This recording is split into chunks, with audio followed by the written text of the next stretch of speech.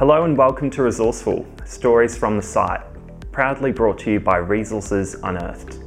At Resources Unearthed, we help executives, professionals and business owners in mining and resources to be successful both personally and professionally. We've created this podcast to help you in your employment or business, and we'll be chatting to people who have a proven track record of success in the industry. Thanks for joining us.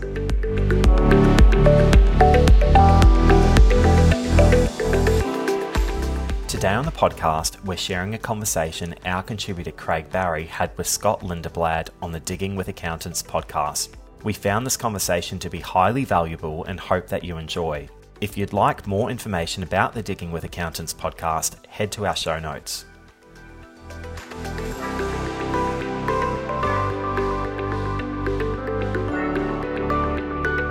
Great to be back for another session here.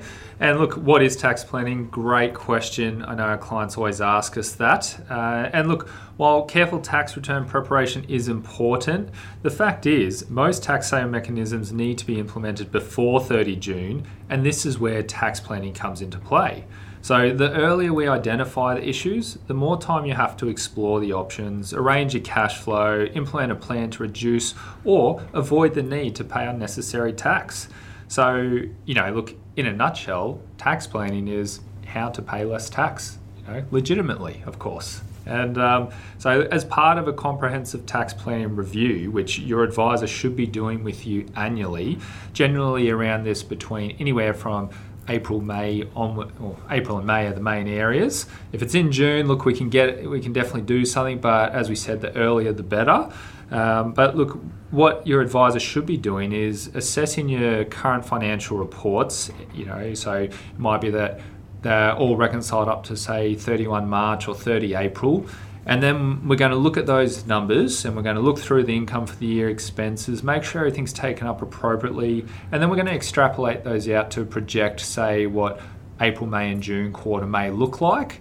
And then obviously they'll be in conjunction with the client to discuss, does that make sense? Is that coming through properly? Is that extra income actually going to hit? And then once we've done that, we can calculate what the expected tax obligations will be for the whole financial year. And, look, at the end of the day, we're big believers in being proactive, and tax planning is a really proactive piece here because you will know up front what your tax position is going to be for this financial year instead of waiting till May next year going, oh, look, I've quickly rushed it together. How much tax do I have to pay? Oh, God, I've got a massive tax bill. Yep. Look, it's not about that. We don't want that. Clients don't like that. We don't like that. So tax planning gives us that opportunity to really get in there and really help clients understand, well, what is my tax bill going to be? Do I need to pay more tax installments? Or, hey, I've got all this surplus cash. How much of that actually needs to be put aside now? Mm-hmm. And then what can I actually do with the rest of the money? Mm. So, look, I think, part of the tax planning there is the reports. But once they are done, it may seem like that's sort of all it is. But to be honest, that's where your advisor should really kick into action because that's where all the questions will begin. It's not just going, look, we've projected some figures. It's going, our starting point is we've projected some figures here. And this is where if nothing else changes, then yes, great, this is what your projected tax outcome will be. Mm-hmm. But what we want to start doing is asking you some far-reaching questions. It could be anywhere from talking about, debtors, bad debts, inventory valuations, all the way through to potentially super contributions and trust distributions. And by doing all this, the reason we're digging into all these questions with you is trying to work out, well, how can we potentially reduce that tax bill or ease that cash flow burden that you're going to have when it comes due? So, for example, look, you may be planning to buy a new motor vehicle or a big piece of equipment in the next financial year. You might think July, August, that's perfect time, let's get that in. But you come talk with your advisor in that April, May area and go, well, hang on, you've got a big tax bill coming. Why not get that equipment or motor vehicle forward, get that into this financial year, reduce the big tax deduction reduce the big tax bill that you're going to have as opposed to getting the tax deduction next financial year, which, to be honest, The cash flow impact of that is then another year later. So you're almost bringing forward that tax benefit of 2 years. So it's a really good opportunity to get ahead there. So look, I think it's definitely something that it's prudent to go through it all with your advisor. And if your advisor isn't talking to you about it, look, you really should just be putting it back on them and saying, well, what can I be doing? And look, I briefed over some of those questions, but Craig, when you do it with your clients, what sort of questions do you get into? I mean, for me, it's partly about sort of going through the process of understanding where the business is heading for this financial year, and making sure everyone's on board with roughly what the tax position is going to be. Of course, understanding that it's never going to be 100% accurate unless you do it on the second last day of the year, which is a bit pointless. But it's really just starting with that, but using that as the beginning of a conversation with the client about not only how have you gone this financial year, but what are you expecting next year and the year after, and what are you wanting to do? Because as an accountant, I try to look a bit more sort of long term rather than short term. So of course, using the short term position as a starting point, but saying, well, look, last year you made X dollars in profit, this year you've doubled it. Where are we heading next year? Are we looking for another doubling, or is it going to start pulling back, or where's it all heading?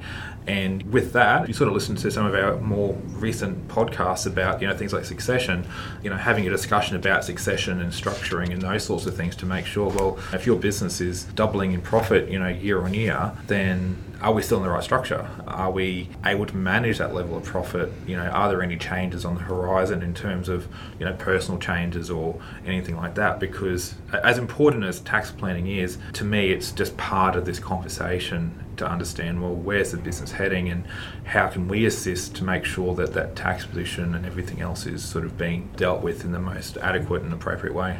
Yeah, you make a good point there. While it is tax planning, it's not always just about the tax, right? It's about that constant reviewing and having that open communication with your advisor about how is the business going, and yes, here's some opportunities to ensure you're doing as much tax effective adjustments as possible, but also, here's that opportunity. Well, what does the next 12 months, what's the next 24 months look like, right? Correct. So no, good point there, Craig. Absolutely.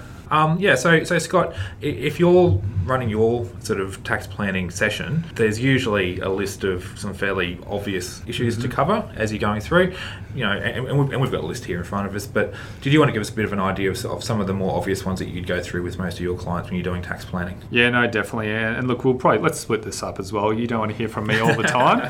I always talk too much. So look, the first couple, pretty straightforward. Let's focus on your income strategies and expense strategies, right? So your income, everyone thinks I've got all my income, there's nothing I can do with that. But what you've got to have a look at is, well, what does your invoicing look like? Are you on accruals method? So when you invoice that income, that's when it gets assessed, or are you on a cash-based method? When you physically receive that cash from the invoice, that's when you get assessed. So, a lot of people, majority of people should be on that accrual method, but there's still plenty of other businesses that do suit the cash method.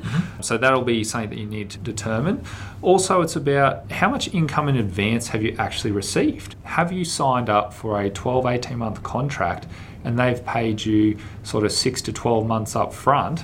Maybe that doesn't actually happen, but let's say they've paid you 6 months up front. It happens in some industries, like the software industry, for example. Yeah. Typically, you'll get subscriptions in advance. So it definitely does happen. Exactly. But, potentially in the mining industry, we're talking more about if you have engaged in a contract to provide a particular service to a mining industry participant, they might pay you in advance to secure your services. So potentially there could be an option in those sort of circumstances to defer the recognition of income into a future year. Yeah, and I think that's what you've got to look at is, if you've been paid in sort of April, May, June for services that relate to July, August, September, well, is it fair that if you don't perform those services in July, August, September, that you're going to have to give that money back?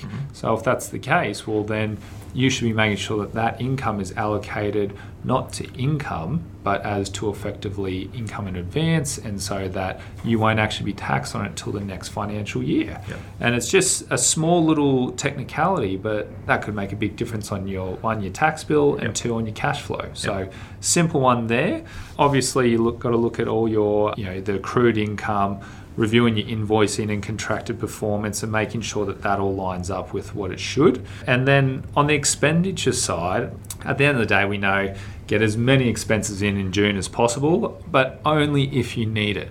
Don't go and pay for something if you don't need it just for the tax deduction, because you're paying $1 to save 30 cents or $1 to save 47 cents, whatever it might be. If you actually don't need that piece of equipment, you're still out of pocket, right?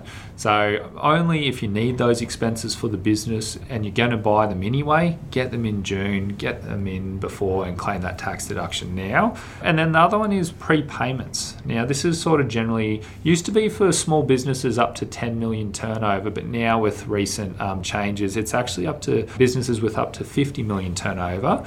And it just basically means that if you're prepaying expenses, so maybe rent, insurance, interest, items like that, whereby it only spans 12 months or less, if you're paying that in June, then you can get a deduction for that full amount. If it's for, say, 18 months prepayment, well, you won't be able to get that deduction for all of it. But generally, if it's a 12 months or less expenditure, that's a great opportunity where you may have had a real bit of income come in which you weren't expecting. And now you go, well, hang on, that's put us into a really high tax bracket. How do we deal with that?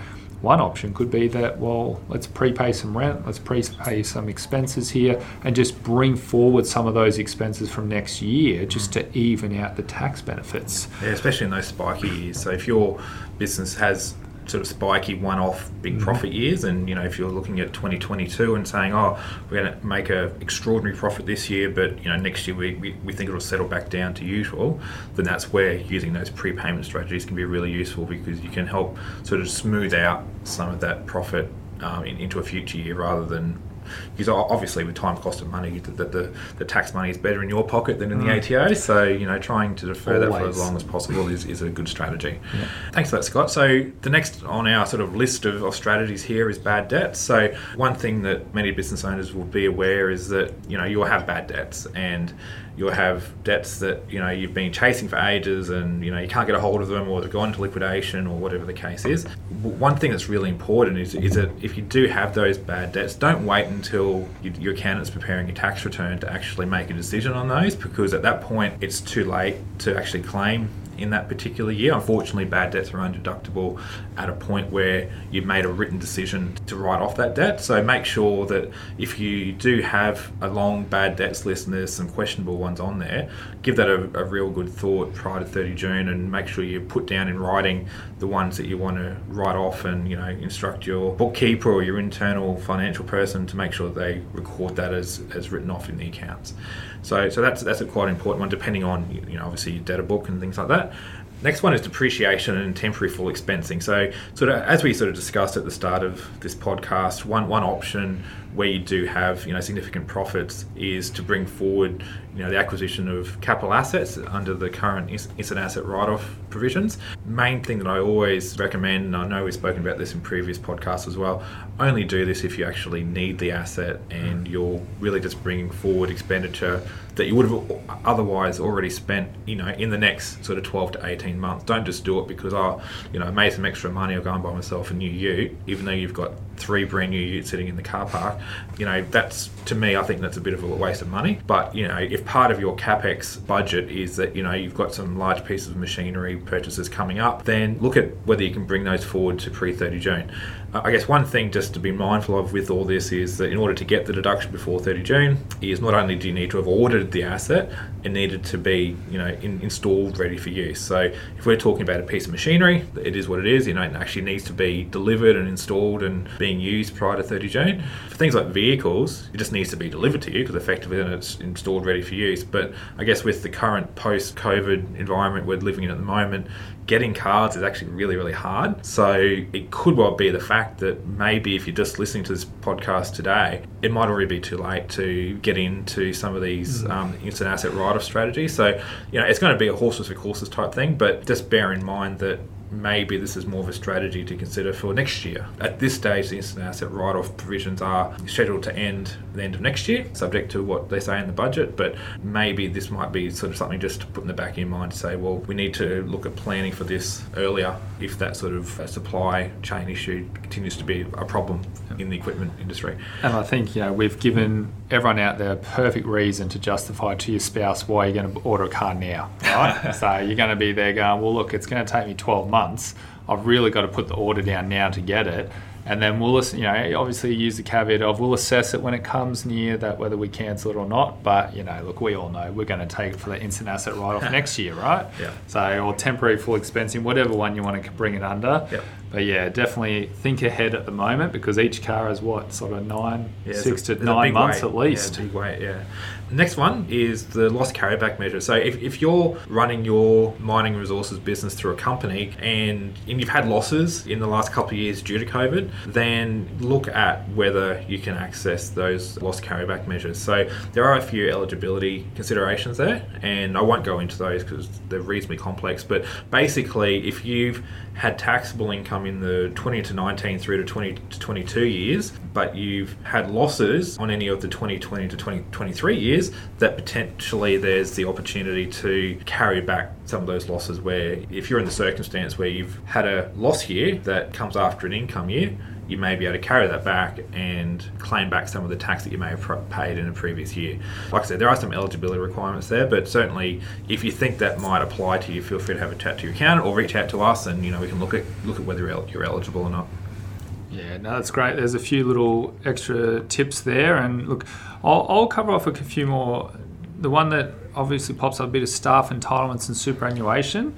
While everyone sees that is a pretty standard thing, what a lot of people miss is that, one, your superannuation for your staff needs to be paid prior to 30 June. And it's not paying it on 30 June, it is get it paid at least sort of 10 days That's if before. You want to get the deduction. If you want to get the tax deduction we're talking about, sorry. So, look, if you aren't too concerned about getting that tax deduction this financial year, well then obviously that last sort of April to June period of staff superannuation, look, that will roll over into July when you have to pay it by the 28th of July. Yep. But you won't get that tax deduction until next financial year. So if you want to make sure you get that extra deduction in this year, then make sure that April to June period of super owed for the employees, just the super guarantee portion, is all paid by at least sort of 10 days before 30 June, and that way you'll guarantee you get that deduction in there. Another one though that pops up is accrued staff commissions and bonuses.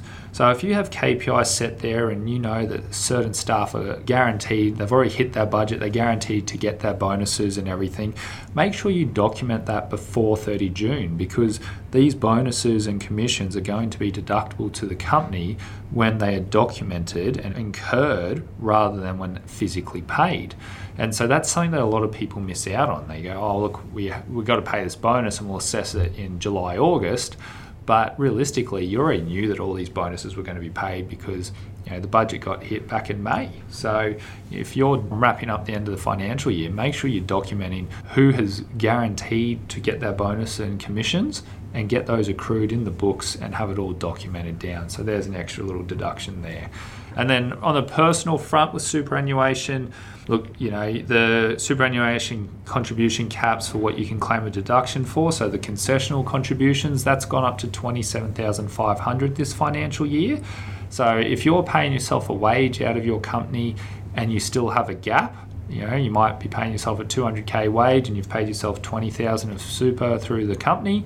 Well, you've still got that $7,500 that you might be able to claim. So have a look at that and potentially get in there before 30 June and do that extra deduction. And the same thing you said before, make sure you pay it nice and early so it gets into the fund before 30 June. Yeah, definitely. Especially if you have not a self-managed super fund, because a lot of these industry and retail funds, they have a bit more administration hurdles in there, so that sometimes you'll miss the cutoff just because they said, no, we need it in there 3 days beforehand or something like that. So always be aware, call up your fund to determine what are their requirements.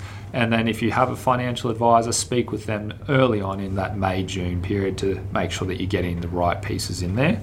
And then on top of that, where you've got a superannuation balance of less than $500,000 as at the end of the last financial year, you may be able to use the catch-up contributions available. So that's something whereby if in the past 3 years, I think it's from 1 July 18, was it, Craig? 2019 year. Yeah. So from that period onwards, if you had only made, say, $15,000 of concessional contributions, but the cap was actually $25,000, well, you've got a gap of $10,000 there that, depending on your eligibility, you may be able to put that in as an extra deduction this year.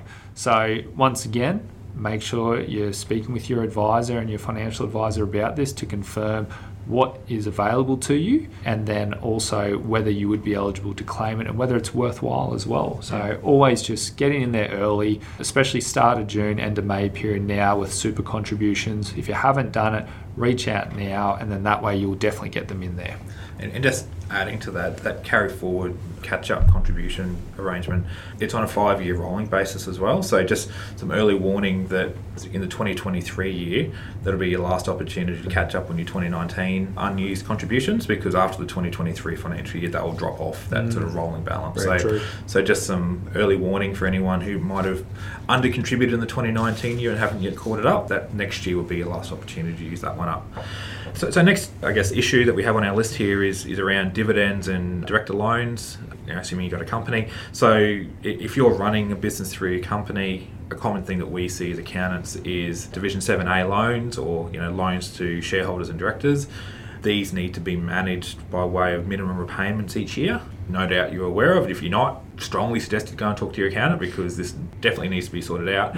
Make sure that they are definitely paid prior to the end of the year to make sure that you're meeting those requirements under your loan agreement that you would have in place. Equally, if you're in business with other people, which isn't uncommon, make sure that if you do have loans, either loans into the company or loans out of the company, whatever the case is, as best you can, try and make sure that those have been equalised, because I guess having your loans equalised on an annual basis is good. It's best practice, so that if there is a dispute in the future, you're not then sort of dealing with issues around, he took more money out than I did and blah blah blah. It's not fair. So at least if you're looking at equalising those on a fairly regular basis, you're at least keeping everyone happy as best you can. And I'll add there, it's not just business partners, it's family, right? Yep. So your brothers and sisters or mum and dad are all working together, but one person's drawn out more than the other. At the end of the day, there may be agreements that that's okay, but you should always keep your partner funds equal as much as possible. And if there's a separate loan for a certain thing, whereby, say, your brother or your son or someone wanted to buy a house, and so there was a specific amount lent, that should be documented on separate terms as a separate loan, completely identifiable from the actual partner loans or partner funds, etc. So, everyone thinks, look, it's all family, but unfortunately, as you've heard on previous podcasts, we've had plenty of families unfortunately go bad, and then all of a sudden you've got one brother or sister owes all this money and they don't want to repay the company, and it's too bad it's already gone. Yeah, exactly. I guess the next thing is if your business is running through a trust, which again is quite common, make sure, and no doubt you're already doing this, but make sure that you've made those trust distribution resolutions by the end of the financial year or earlier, if it says so in your trust deed, that the ATO have looked at these from time to time since there was a few court cases a few years ago, and so they've been looking at these more regularly just to make sure that people are definitely making those distributions and are documenting those prior to the end of the year. And as part of that process, we sort of fold back to having a chat with your accountant about current new positions and all those sort of things. If you're carrying on business through a trust, this is almost the product of those conversations around, we're looking at making X profit this year. These are our income levels, for the group or for, different people who might receive a distribution, whatever the case is. How are you going to best implement strategies? It might be minimizing tax. It might be some other outcome you're trying to achieve. But, this is really the sort of the crux of it, is where it all sort of comes together into one, reasonably short document, but it's quite an important thing to consider. Yep, definitely. Thank you, Craig. I think, and we'll round it out there, and we'll come back to the trust distribution shortly, because there have been a few recent changes of view from the ATO, but they'll talk about that separately. We'll round out the top 10 strategies that we've given you, and number 9 is year-end tax administration. So all the exciting stuff, making sure your compliance and reporting obligations are up to date. But this is all important. It's making sure your single touch payroll and annual finalizations are all done and it all reconciles properly, and get it done. That should be ready to go 30 June, done and dusted, or whenever the last pay run is, you can go and have them all finalised. So all your staff from 1 July can go lodge their returns if they want. Similarly, the taxable payments annual report that comes out every year, I think that's due, is it 28 July or 28 August? Yes, one of those. I think it's August, yeah. Yeah, August. So you want to have that all up and ready to go and, get it done on time. For those who don't know what that is, that's more for clients in, I think it's construction and transport are the ones that are currently in, that would be in the mining and resources industry. So if you're considered to be in the construction industry or in the transport industry generally, and they've got the ANZIC codes and things like that to determine whether that applies to you, what that is basically a report that you submit to the ATO in relation to contractor payments that you've made during the year. It's sort of similar to like your wages report for your staff, but it's a separate report for contractors and allows the ATO to do some data matching in those particular industries. Yeah, making sure they're all putting that income in, right? Yeah, correct. And look, the other one, it always pops up, but the motor vehicle logbook. Did you buy a new motor vehicle during the year? Make sure you got that new logbook done. Do you employ staff? Are they using motor vehicles? Have they done the logbooks? Do they need new logbooks done? It's just really important to make sure you have that evidence to justify how much you want to claim of these cars and utes that you're buying, all right? Yep. So that's sort of just your basic year end compliance. But one of the other ones that always pops up more and more now as well that we see is, how to extract the wealth from all your trading entities. And, we've seen it time and again that businesses will operate, they've been going for several years and they've built up all these cash reserves, and now they have significant retained profits. And the one thing that people forget is that if anything goes wrong with those contracts that you've got in place and your business gets sued, well, all that excess assets and cash, well, they're available in the pool, right? So what we try and do as part of our tax planning is look at that each year and go, well, do we have another company that we can basically pay a dividend out of your trading entity, and effectively, whether you've got a trust as a shareholder and we flow it through the trust and we pay it over to another separate investment company, and we actually flow through the cash properly. And so what that does is it reduces the assets available in your trading entity and physically moves the cash out of there, so that if anything happens, we're keeping those trading entities with as little assets as possible. And then in the other company, you're storing all that excess cash, and you can do some investments in that company. You can loan money from that company to another entity to do different investments. But what it does is it separates the risk, and it leaves you with a trading entity that has minimal assets and an investment wealth entity that is really building up all your assets. So if anything comes down, you're not going to lose everything ideally, right? So it's something that more and more we're seeing with clients, and it's just whether some advisors just don't pay attention to it, unfortunately, and it's something that it needs to be front of mind, as with structure reviews and everything, that it's not just a set and forget. It's, okay, we've got excess cash, and to be honest, more and more these days, having excess cash can be a negative when you're looking at selling your business and trying to get access to some of the small business concessions. So it's just about always thinking ahead, planning ahead, and being a bit more proactive with all that excess cash that you have. Yep, good idea. So there's a couple of interesting issues that have sort of cropped up this current tax planning year, which we might sort of spend just a little bit of time going over, just for businesses out there who may be affected. So I guess the first one is, and as Scott sort of alluded to, was around sort of those trust distribution resolutions. So historically, one thing that advisors and trust controllers would do is to look at, well, what are the strategies that we can put in place to try and minimise the amount of tax that we're paying by sort of distributing it as effectively as we can. One strategy, which is quite common, is the distribution of profits to adult children, parents, those sorts of things. And I guess historically the ATO's view has been largely not to disturb those sorts of arrangements, and that's sort of how things have gone. The ATO issued a ruling not too long ago suggesting that in some circumstances some of these arrangements might be reviewed and maybe some adverse tax outcomes if they were found to be not suitable in the ATO's eyes. So, Scott, what are your thoughts on what business owners should be doing if they're running their trust and they're making plenty of money, they've come across this issue, what's their next step that they should be doing? Yeah, look, and let's clarify what it is the ATO are really looking at. And one of the taxpayer alerts they've put out there is, you've got mum and dad running the business. They've made, call it $1 million profit. They got 4 kids, and they send $200,000 each to mum and dad, and the rest of it, so the other $600,000, $150,000 each to their 4 kids who are 20 years old, ranging from 18 to 25, something like that, all at uni, and all that money doesn't actually go to the kids. It goes to mum and dad's mortgage, or it goes to their investments themselves, right? So the ATO have now, after decades of leaving it alone, have decided that, hey, that's not appropriate.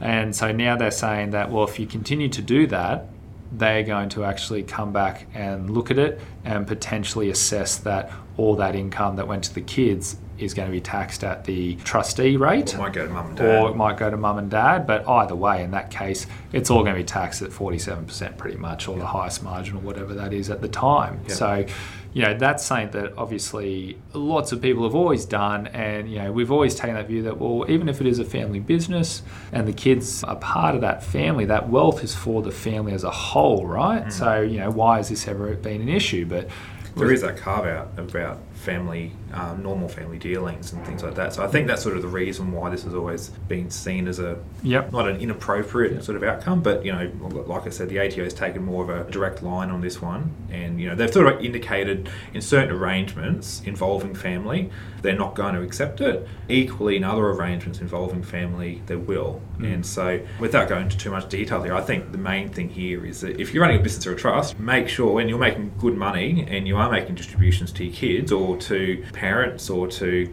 non-resident relations or anything like that might be seen to be a little bit more exotic than your regular sort of distributions to mum and dad in the bucket company, then just make sure you're talking to your accountant and making sure that what you're doing is still legitimate. The ATO have indicated that at this stage they're not going to commit resources to reviewing arrangements like this prior to the 22 financial year. So, there is some comfort in knowing that what's happened previously, unless it's egregiously inappropriate, they won't be looking at too closely. But FY22, everyone's on notice. Make sure whatever you're doing is correct, or you at least have some support for what you're doing. Yeah. I think that's the biggest key that we've taken out of it, is that it's a bit more communication, understanding as to why trust distributions are being made. It's no longer just a blanket, well, here's the marginal rates, we'll take them up to that level and this level and that level. It's no, actually there's specific reasons, and especially if some of the kids work in the business. The ATO has said there's no issues with giving them distributions as a form of payment. So, it's really about just reaching out with your advisor and talking through, well, what does that look like for you and your family? And is there anything that needs to change? And if not, fantastic. If so, well, let's make sure you start doing that and just start figuring out now. Yep, great. And Div 7A, is there anything new for Div 7A this year? Look, it was more so just the way that, normally the way that distributions are treated, and when an amount owing from, say, a trust is treated as a loan. So each year you might say that, oh, look, we'll send you $10,000 to the company, right? And then you've generally got a year before that $10,000 will become a loan for Division 7A purposes, and then you'll have to deal with it and charge interest and minimum repayments, etc.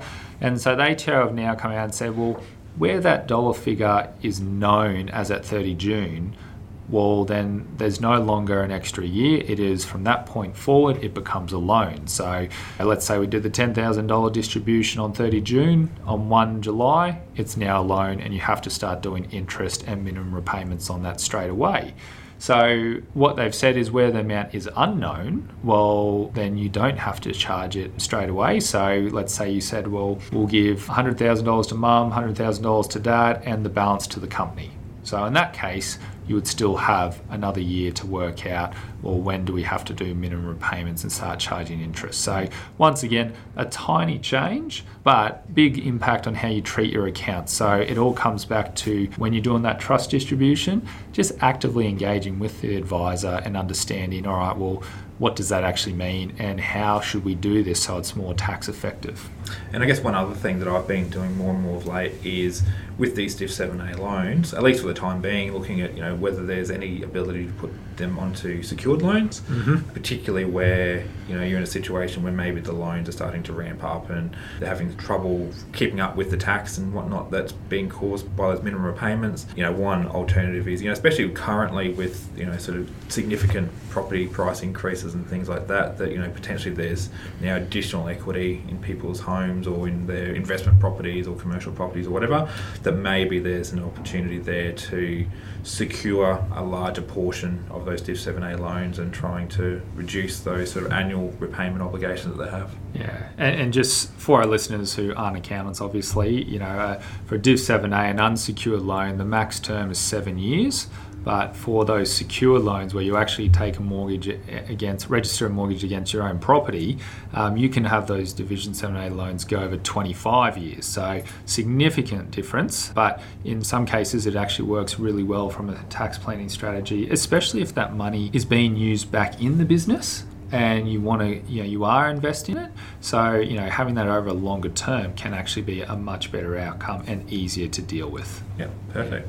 So that brings us to the end of today's podcast. Thanks everyone for listening. Today we went over some tax planning strategies and some questions that you should be asking your accountant or your accountant should be asking you to try and work out how can we best make sure that we're in a really good position for 30 June, not only for minimising tax purposes, but just for business performance as a whole, making sure that the business is as best placed as it can be for the next financial year, so that you can have the best outcome you can possibly have for next financial year as well. Scott, thanks again for joining me, and everyone, thanks for listening.